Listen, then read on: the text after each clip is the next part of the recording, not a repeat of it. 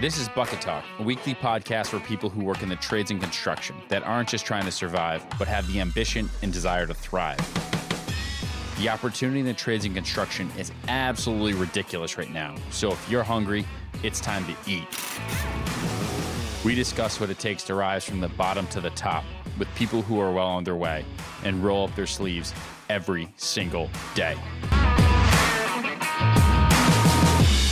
So today we have Randy Nessman, Master Pipelayer, on this episode of Bucket Talk. Randy, welcome. Thank you. Glad to be here. Awesome. So Randy, you're a farmer. You deal with drainage out in the farming community, also known as drain tiles, and then firefighter. I really want to get into a day in the life of what you do. And I'm super excited for you to be on. So, honestly, where you're based out of and what you do and how you got there. So I guess, so I'm from Kensington, Minnesota, little town, 300 people, west central Minnesota, born and raised dairy farmer. And then, I would have been about 18 years old when we quit the dairy farm. So moved on from that to a agronomy center, spraying, fertilizer, chemical, custom harvesting. Did that a few years. Then bounced right into grain bin stuff. Sold and serviced grain dryers, grain bins, millwright, building the grain legs, all of that. And about that same time, I suppose I was 19 and I joined the fire department. So. So I just recently got into the farming community. It's always been something that I wanted to do. I got into livestock. I deal with horses, pigs, chickens, ducks, all that stuff, right? Nice. And but for me, the transition from being dealing with horses to dealing with cattle. A buddy of mine down the street deals with cattle and beef steers and what have you. And I mean, for you to make those transitions, like you're going from, it's all considered farming or agriculture, if you will, but correct. Yep. They're very different jobs. How do you adapt from one to the other? I mean, is it just your upbringing, or was it just on the job training? Like, talk me through that transition. I'd say all of it. When we were still dairy farming, so I would have been 16, 17 years old. I was helping this agronomy center. As soon as I was 16 years old, I would get a temporary CDL so I could drive Class B, which would be like a tandem straight truck, hauling fertilizer, running grain cart. I think I started running a combine when I was 19, and that was just kind of on the side.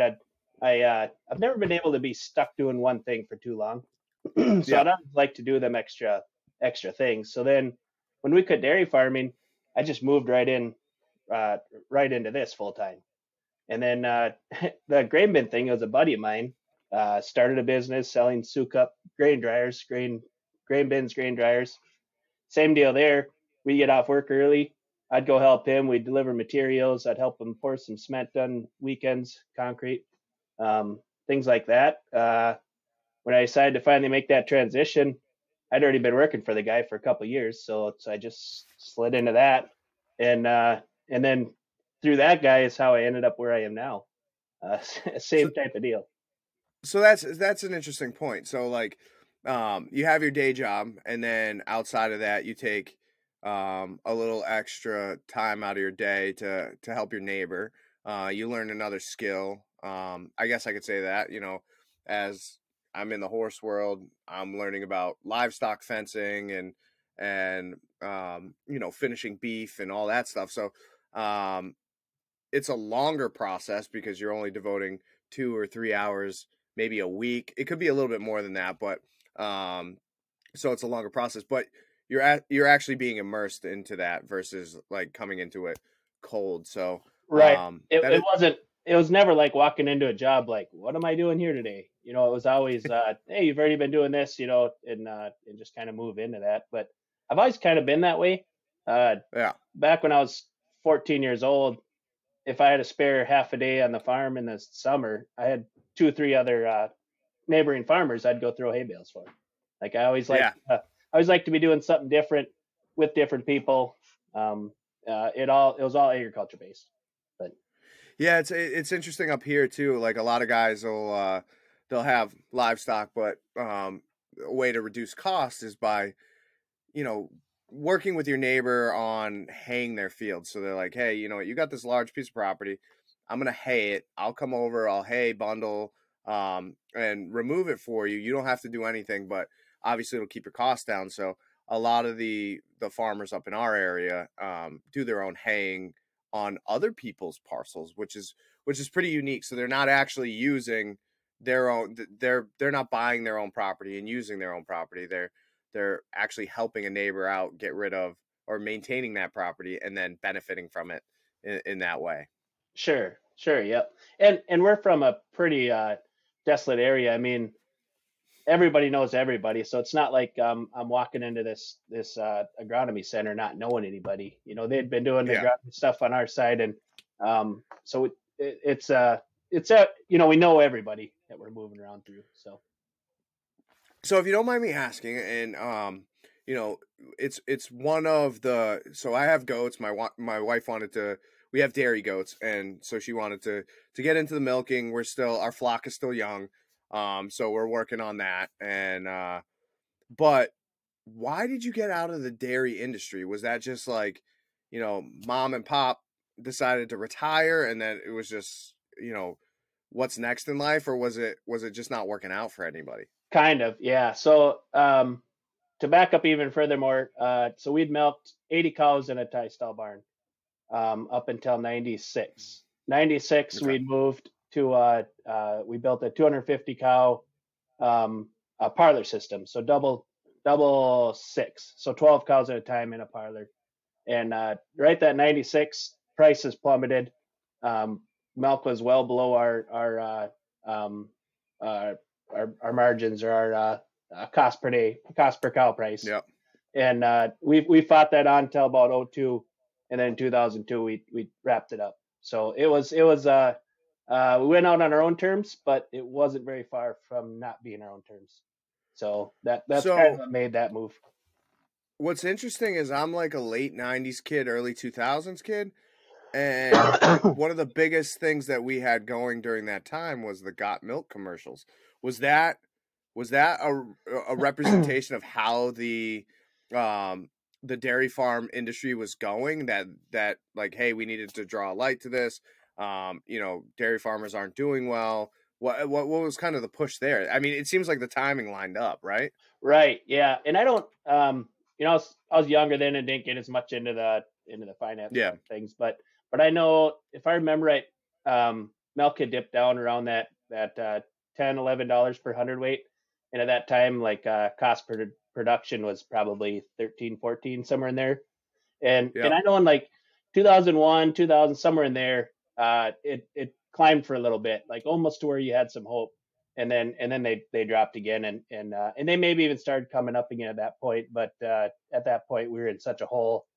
It's kind of that, you know, dad kind of come to us, you know, my older brother had already moved on, doing mechanic, works for John Deere as a mechanic, Yeah. and kind of, well, what do you guys want to do?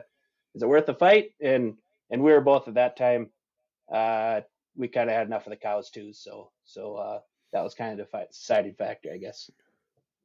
So, would you say A, it's rebounded, and then B, do you think that it's more of a niche market now? Like, so there was that monoculture mass producing, you know, way of doing farming, right? So like you had hundreds of head of cattle, to milk, right? And then, you know, you're mass producing. So obviously your margins are slimmer, right? Because people are buying it bulk. Do you think that like shifting to like a niche market that they have nowadays, like you see it with like especially cattle, beef products and what have you, where, you know, people are buying now half cows or quarter cows and they're overpaying per steak, you know what I mean, versus you know, that mass production like hamburger and you know, what have you. Right. So I don't know. Shed a little light on that. So I know there's definitely a few dairies that have that niche market going on. I'm trying to think a couple off the top of my head that produce their own milk and truck their own milk out, and I think do really well at that. Also, the dairies now have gone to 5,000 cow, 10,000 cow, Yeah. and more, and that just it's not a bad thing. It's just the way progression works. But a 10,000 cow dairy can have a cost of production of, I'm just throwing numbers, $12. Where a 250 cow dairy would have that cost of production would be like $14. So in milk's $13, that 250 guy's not hacking it, and that 10,000 guy is doing good. I think that's probably more the way that went, and that's kind of going that way in farming in general. Yeah, I mean, I've seen a couple of dairies up in our area that have now, obviously milked, pasteurized, and then bottled and delivered to people's houses. So that they're now getting this service. They're getting that organic, that high class, what have you. And it's like, it's cool to see them adapting with the times. Like, how is a mom and pop operation that's been in business for hundreds of years? How do they survive against the Hoods, the Oakhurst, the really large, large producing dairies out there? And then again, I deal in hay and grain and all that stuff. And I mean, there's years where we have hay shortages. So now you have malnourished animals, and I don't know. There's just so much to it than just having the cows and milking them and then producing it. There's way more on the other side that is out of our control. Right. Yeah. And as far as like the small dairy that's pasteurizing and bottling their own milk and sending it out, they can charge a premium for that. And if the consumer wants to buy that, if the consumer wants to spend more money on that milk so that they know what cow that came from or the actual dairy came from, then great. If that's what the consumer wants, that's what the consumer is going to get. But then you do have these other guys that can produce cheap, good milk, on that side of it also. Yeah. No, I mean, you see it with eggs now. I mean, eggs are through the roof, and now you got these beautifully packaged, organic, cage-free, everything. And I think it's just smaller operations trying to jockey their way to stay in business, to be honest with you. Right. And we are now newly chicken farmers. I should say my wife is a newly chicken farmer. So she's been threatening me about chickens for quite a while. And about 6 weeks ago, we had a 3 a.m. house fire during a blizzard.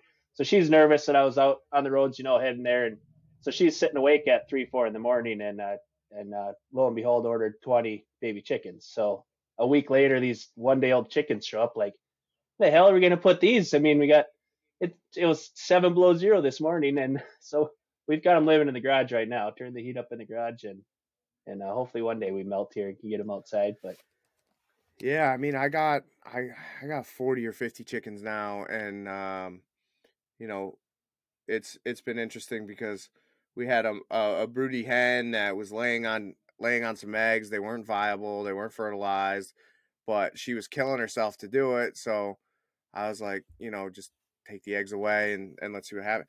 Come to find out, I come home and my wife went to Tractor Supply and bought like 12 chicks and put them in there. So the mother took to them, and I'm like, great. Now we have chickens. Right. Yes. Currently, my wife, she found on Facebook Marketplace, whatever it is. Somebody was remodeling their house and had a chandelier for sale, like $20. Yeah. So she's picking up a chandelier to put in her chicken house, the chicken coop. So she's going to be one of these crazy chicken ladies who's going to put chicken pictures in her chicken coop with a chandelier, and I guess have at it.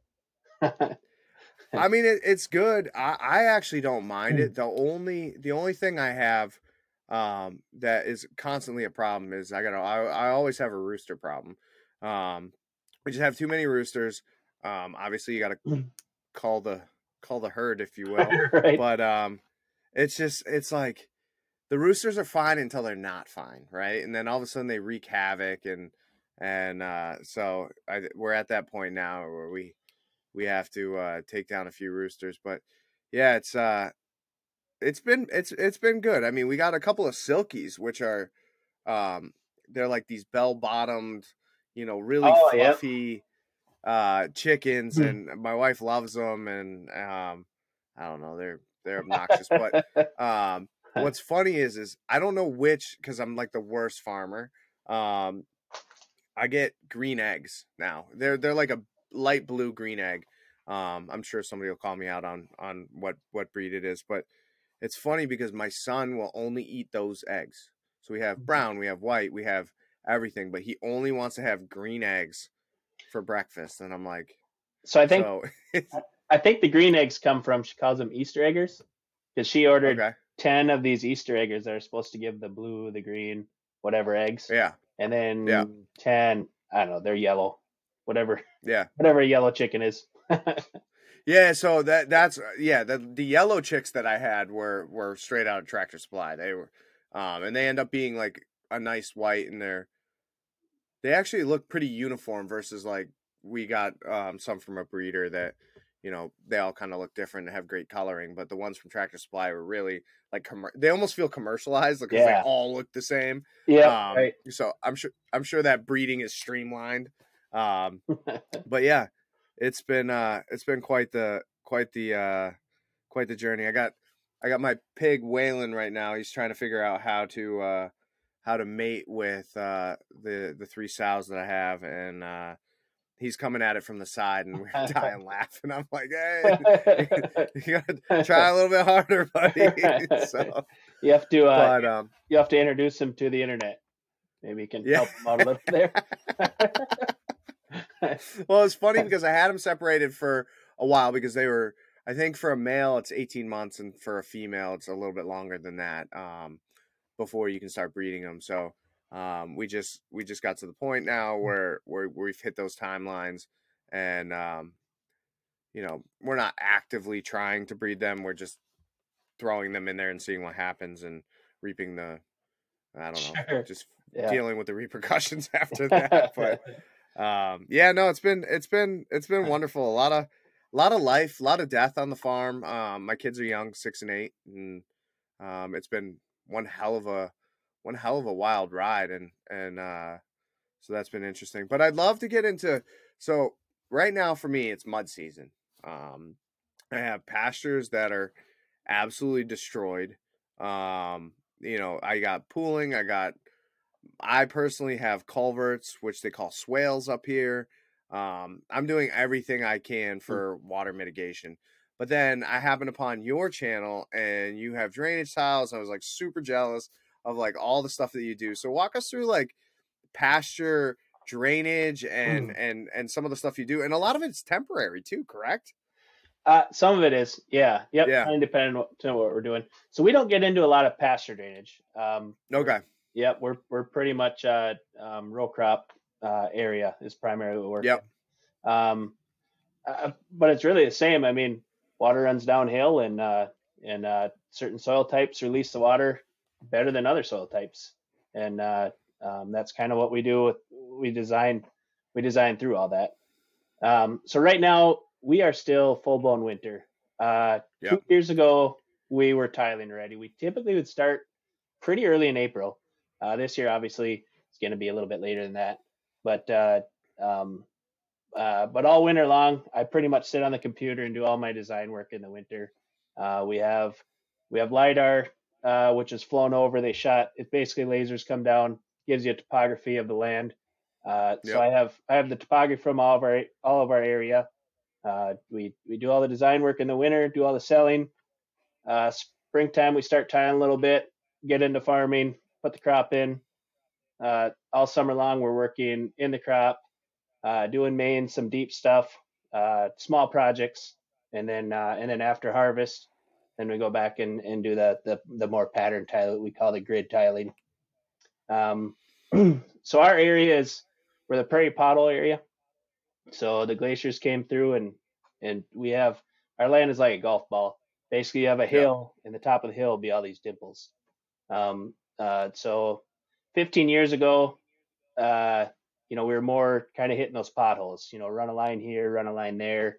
And now we've moved way more into the pattern style where, depending on your soil types, anywhere from every 25 feet all the way up to about 65, 70 feet wide, we basically grid tile, this field. So you have a main runs into an outlet, all your laterals, sub mains come into that main. Again, water runs downhill. Start at the bottom, work your way up. So now you use it for drainage, obviously, but do you use it for re-irrigation as well, or no? We don't. Very, very little in our area. We sit in too much elevation. Yeah. So the guys that'll use it for both the drainage and irrigation. So every 2 foot in elevation drop, they have a control structure. So basically they have this whole system that'll drain itself out, and then they can add water at the top end, and then every 2 feet that control structure will hold that water. So then you basically stair step your project. And we sit in. I mean, a lot of our projects, I'll have 30 feet, 30, 40 feet of fall, across a quarter, across a half mile. Wow. We have big hills, then we flatten out, and then a hill and flat, and so we just sit in a little too much elevation for that. Yeah. No, it's interesting because we're fortunate up here, but there are areas you go out towards California and what have you, and farmers are getting in trouble for retaining water, rainwater, and what have you. Growing up, I thought that if you can catch the water, it's yours, but little did I know that you can't. Because it affects everybody downhill. I don't really have a position on it. I don't know too much about it. So, but that is interesting that any water runoff isn't technically owned by you just because it falls on your property. So, see, we're kind of we're the other end of that, so we can't get rid of our water. So then you have everyone fighting below you. They don't want that water. Yeah. It's like the old saying, whiskey's for drinking, water's for fighting. And that goes whether you want the water, you don't want the water. We deal with that all the time, and we do a fair amount of we call them equip projects. They're federally funded projects. WASCOB is the other one that people know them as, water and sediment control basins. Yep. So we have that elevation. So we have these large watersheds. I mean, all the way down to nothing to 160 acre watershed that runs across this field that has 30, 40 feet of fall. So we come in with it's all, when we do those, it's all engineered by the NRCS, Natural Conservation. So they'll engineer it all, put it in, you bring the pipes in, we build dams or dikes, either farmable ones or non-farmable. So the farmable ones, we just keep bringing in dirt until it's sloped enough where we can farm over it, without it being too steep. And it's all designed so that they'll design it for like 2 50-year storms. So not a 100-year storm, but 2 50-year storms back to back. So then, so they'll set it up for say an 8-inch rain in 36 hours. And then this project's designed that it'll hold that water for 36 hours, and then it'll allow it to go down slowly so that, fast moving water is what causes the erosion. So we can fill that up here, and, we'll have 6, 7, 4, 5, whatever amount of dams where we're holding all this water back, and then all those ponds will draw down the same time, and then they'll all go empty at that same time. And therefore it allows the dirt to settle out, all your nutrients, your sediments, everything settles out. And then you got, the clean water going out through a pipe rather than just wash it across top of the ground. So we get into usually 3, 4 of those projects a year too. And then I was going to say that there's a reason why you're called Master Pipelayer, because there's it's a well-earned title based on the amount of work you've done with drainage and irrigation. Yeah, and there's definitely, guys in our area that do, way more than we do. The full-time guys, that's all they do is the drain tile stuff. But we definitely mix into the farm back and forth. We stay pretty busy. So we've actually never gotten into this because we're trades and construction, but I think it's relevant. I think a lot in a lot of rural areas, people are in the city and people are in densely populated areas. Um, they have paid, paid firefighters, paid whatever. I moved north to Maine. We have a lot of volunteer services. Same with more rural areas and what have you. Um, talk talk a little bit about how you got into the fire department and you know what it does for your community and why you did it.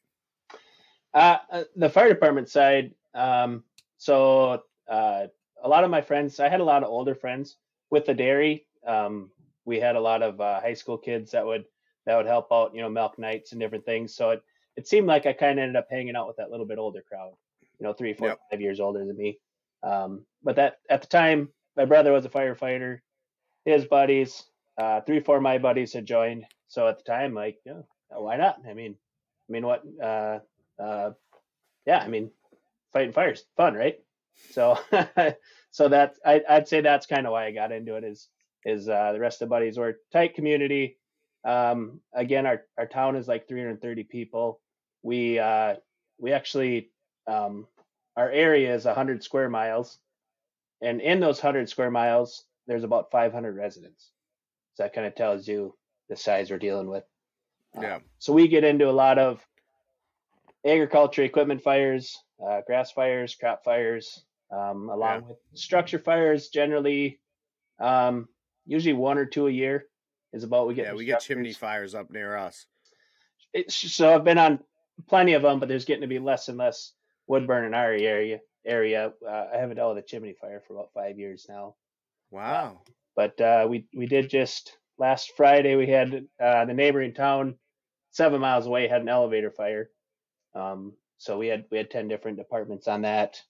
Um, Month ago we had a house fire with another neighboring town, and then our towns were built by the railroad, so all of our towns are about 7 miles apart, which is, I guess, they needed water about every 7 miles. So Okay. they dropped a water tower in a town, went 7 miles, dropped a water tower in a town. So our towns are all spaced about 7 miles apart around here. Okay. And they're all that 3, 4, 500. Alexandria's 20 miles from us, so that's the lakes area. Yep. So there's about, I think the town itself is like 18,000 people, but it probably sleeps 40,000, like in the summer in the lakes area. Okay. So they've got a pretty big. They're still volunteer. Their fire chief is full time, but so they have a big area. So we'll bring them in when we need them. We had a church fire last year. We brought them in for. They were at this fire in Hoffman, the neighboring town, for the elevator. So we all work well together, and it's all volunteer around here. Yeah, it was interesting because actually the two largest fires we've had recently were at meat cutting facilities. So we actually had the main, I forget who, it's not USDA, but essentially whoever's in charge of the butchers around here essentially said that we're gonna have a hard time processing everybody's animals in Maine because we've had two massive facilities burned down. So they actually called on the deer processors who usually operate like under a different spectrum, but they're suited to be able to process meat, and so they called on them recently. But yeah, I mean, to be honest with you, we've had the fire department up here checking our barn. We have a large 20 stall barn, and another one attached to the house, and I mean those are the most vulnerable, to be honest with you. It's we had our Ranger caught on fire because it had some leaves in it. It was in the barn. Quick action from my wife, she put it out, and then I had to deal with all the wiring harnesses and shit that were burned. But it's amazing how quickly you can get into a structure fire, Right. especially in a lot of these facilities. The old like an old dry barn like that. Yeah. We've 10, 12 minutes. That barn can be fully engulfed and down. And especially in a rural area, a lot of those don't get called in until it's pretty well fully engulfed. and you're sitting 15 minutes away, like, yeah, you got a real good chance. You're pretty much there to protect the surroundings at that point. Yeah. Yeah. Um, but yeah, no. So on the apartment, yeah, I joined when I was 19. I was training officer. I was probably training officer maybe 16 years now, Mhm. and then last year I moved to assistant chief. So I've been an Wow, officer. congratulations. So of the 20 years I've been there, I think I've been an officer for probably at least 14 years, anyways. I guess I'm not exactly sure on the dates, but 20. I think there's 22 guys on the department now. Our full roster is 28 guys on it, and yeah, I don't know. It's just kind of one of those things. Um, Most all my close buddies are on the department, and it's just kind of a thing we do, I guess. So you were talking about grain earlier.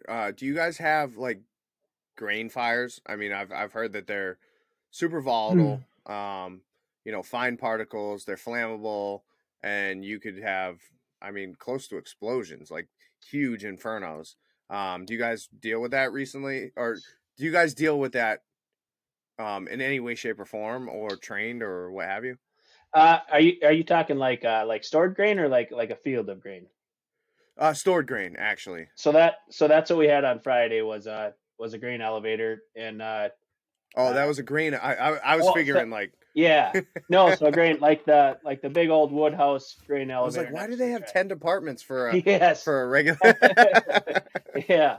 So and actually they got that knocked down really quick, and Wow. everyone did a phenomenal job. But they haven't come out with reports yet what happened there, but grain dust is explosive. It you know how it works. Everything has to be you got the right oxygen, the right amount of fuels, ignition source.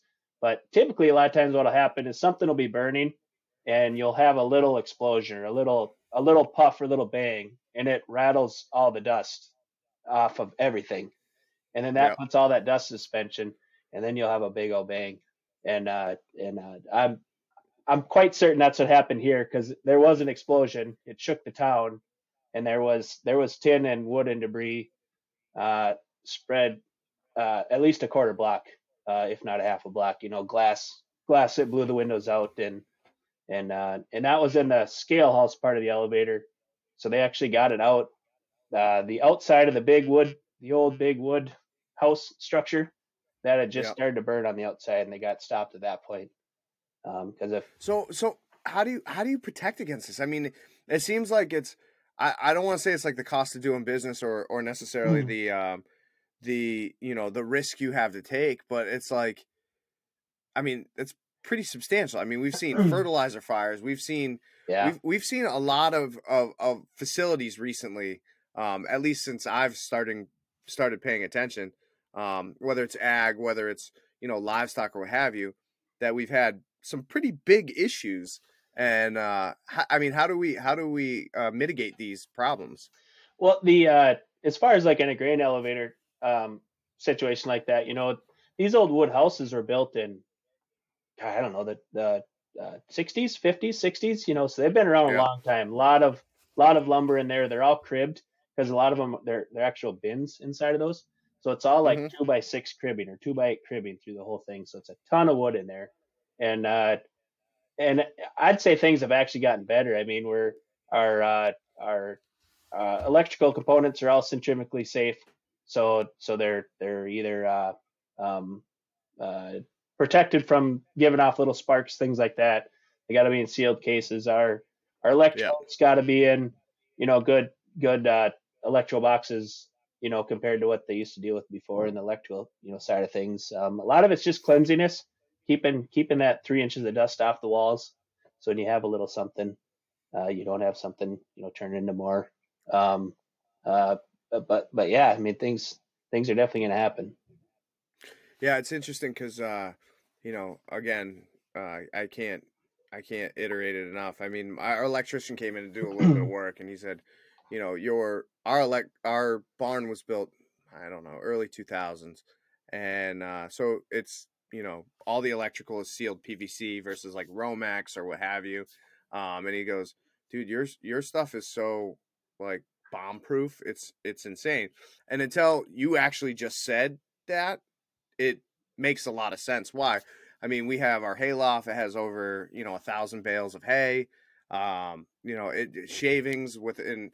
I mean, it's just one cigarette butt away from being a huge issue. Right. So Yep. And then I'd say it, as far as grain storage and things like that, more of the safety is the equipment they're working around. They're working around augers, these bin sweeps in there, loose clothing, and then the next other big thing is grain entrapment, where guys are inside a grain bin and get pulled down and buried, avalanched. We've actually worked. So Zach Johnson, Millennial Farmer, and I, good buddies. We do the podcast Off the Husk. So he's ran a couple fundraisers doing grain bin rescue and donating out to departments. And God, I don't know if I want to say the dollar amounts that we've given away or he's given away through that, but I believe it was like 60,000 the first time that he gave away, and then in the second time I think it was like 50,000. So he's over 100,000 donating to fire departments for grain bin rescue tubes, training, different things. If you go to one of his YouTube channels, he came with us, our department, to a training facility, and we did a grain bin rescue training. He made a YouTube of it so people kind of see what that looks like and some of the different equipment we use. Yeah, that's all right. Well, it's on topic, but probably very I don't know, very rare for the people that are listening. But how do you protect yourself if you did fall in from a grain asphyxiation? I guess you would put it that way. So if you were in that position, you were on your own, and you got pulled in, you gotta keep swimming, gotta keep climbing. But eventually it'll pull you down to where you'll get locked up and you're just not moving. You are 100% at the mercy of everybody else around you. And a lot of these farmers work by themselves, do dumb things, climb in a bin by themselves. Nobody knows they're there. And out later someone's like, "Hey, what happened to so and so?" And it gets too late. But it's really when you're in there, that grain kind of going down and funneling down, and you can just kind of keep walking up and keep obviously you shouldn't be in there in those situations. But if you get in those cases, the other, probably more than that, is guys will get spoilage on their bins and they'll get a crust over the top of it. And they will go in and they'll start their auger, and some grain will empty out underneath of it, and then something will go on, and hey, I should go in that bin and see what's going on. They look in there and everything looks normal, but there's actually a crust over the top of this bin and a cavity in there. They walk out there, don't realize that crust is there. So you fall in, and then that grain, it's just kind of caused like an avalanche. Once it starts going, it just keeps flowing. And, so probably just as many of the accidents happen because of something like that, as far as being in there when it's just running and not being able to stay on top of it. So is because for me, machinery, person in a confined space, like that's just a no in general. But not understanding anything, like would a harness in this situation help? Would, for sure. Yeah. Yeah. I mean, you have a harness on, you have a tether line. You can only go so far. I mean, obviously you have that line too long, you're still going to get pulled out. They're going to be able to follow the line to you, but you're still going to be dead. Yeah. But no, a harness, a rope. If you got to go in a bin, somebody on the outside of that bin looking in from that manhole, so there's always a line of sight to everybody. A lot of things like that. Yeah. Cool. So, I mean, we've touched everything from dairy to drainage to structure fires and the dangers of having agricultural facilities and obviously, yeah, we've touched on chickens as well. So with your work week completely wrapped up with everything, I'm sure there's not a little time for you to unwind. What do you do when you find a little bit of time do you go hunting, fishing? Like what's your release? So recently hunting, just because my boys are 14, 11 and really kind of got nice this year. So just recently back into hunting. When I was a kid, did a lot of hunting. Other than that, in the winter is a lot of our downtime. A little bit of downhill skiing, snowmobiling, and then just hanging out with friends. I mean, hanging out, have a few beers, play some cards. Yeah, that's just kind of, I'd say, yeah, hanging out. That's awesome. And it's kind of funny because we had talked about this a while ago. We wanted to get together to do the podcast, but this actually really came together because of Case Construction, Case Agriculture. We ran into each other again at Con Expo, and we were both working the Case booth, and the Case family really brought us together, and that's been pretty awesome. But outside of that, do you have anything that you want to mention, to talk about? Where can they find you if they want to get into firefighting, chickens, drainage, whatever? Where can they find anything Randy? So I guess I'll start on the fire department thing. So there's nationwide, there's a huge calling for volunteers. It's just people aren't doing things in their communities like we used to. And the volunteer fire service, it's easy sometimes to sit back and poke fun at the volunteer fire department. But if you're not out there joining them and helping them, you're not doing any good either. So get out, show up to a meeting. Everyone knows somebody that's on the fire department. Talk to them, figure out when their next meetings are, show up at a meeting and join, give it a try. I mean, I don't know that there's a whole lot of departments that have a full roster right now that are going to turn someone down. We've even show up for trainings. Show up, talk to them, go hit a couple trainings, see if it looks like it's something for you or not. I guess that would be on the fire department side. Yep.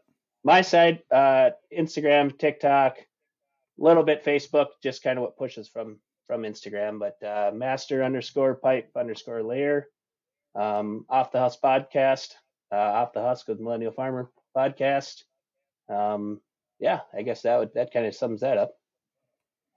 No, and that's cool. I really appreciate you being on. I'm glad we got to connect, and busy schedules, kids, you name it.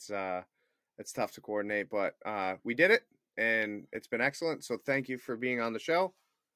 Can I add one more yet, or are we done? Yeah, no, you're good. You're good. So I got my first pair of Brunt boots 2 weeks ago.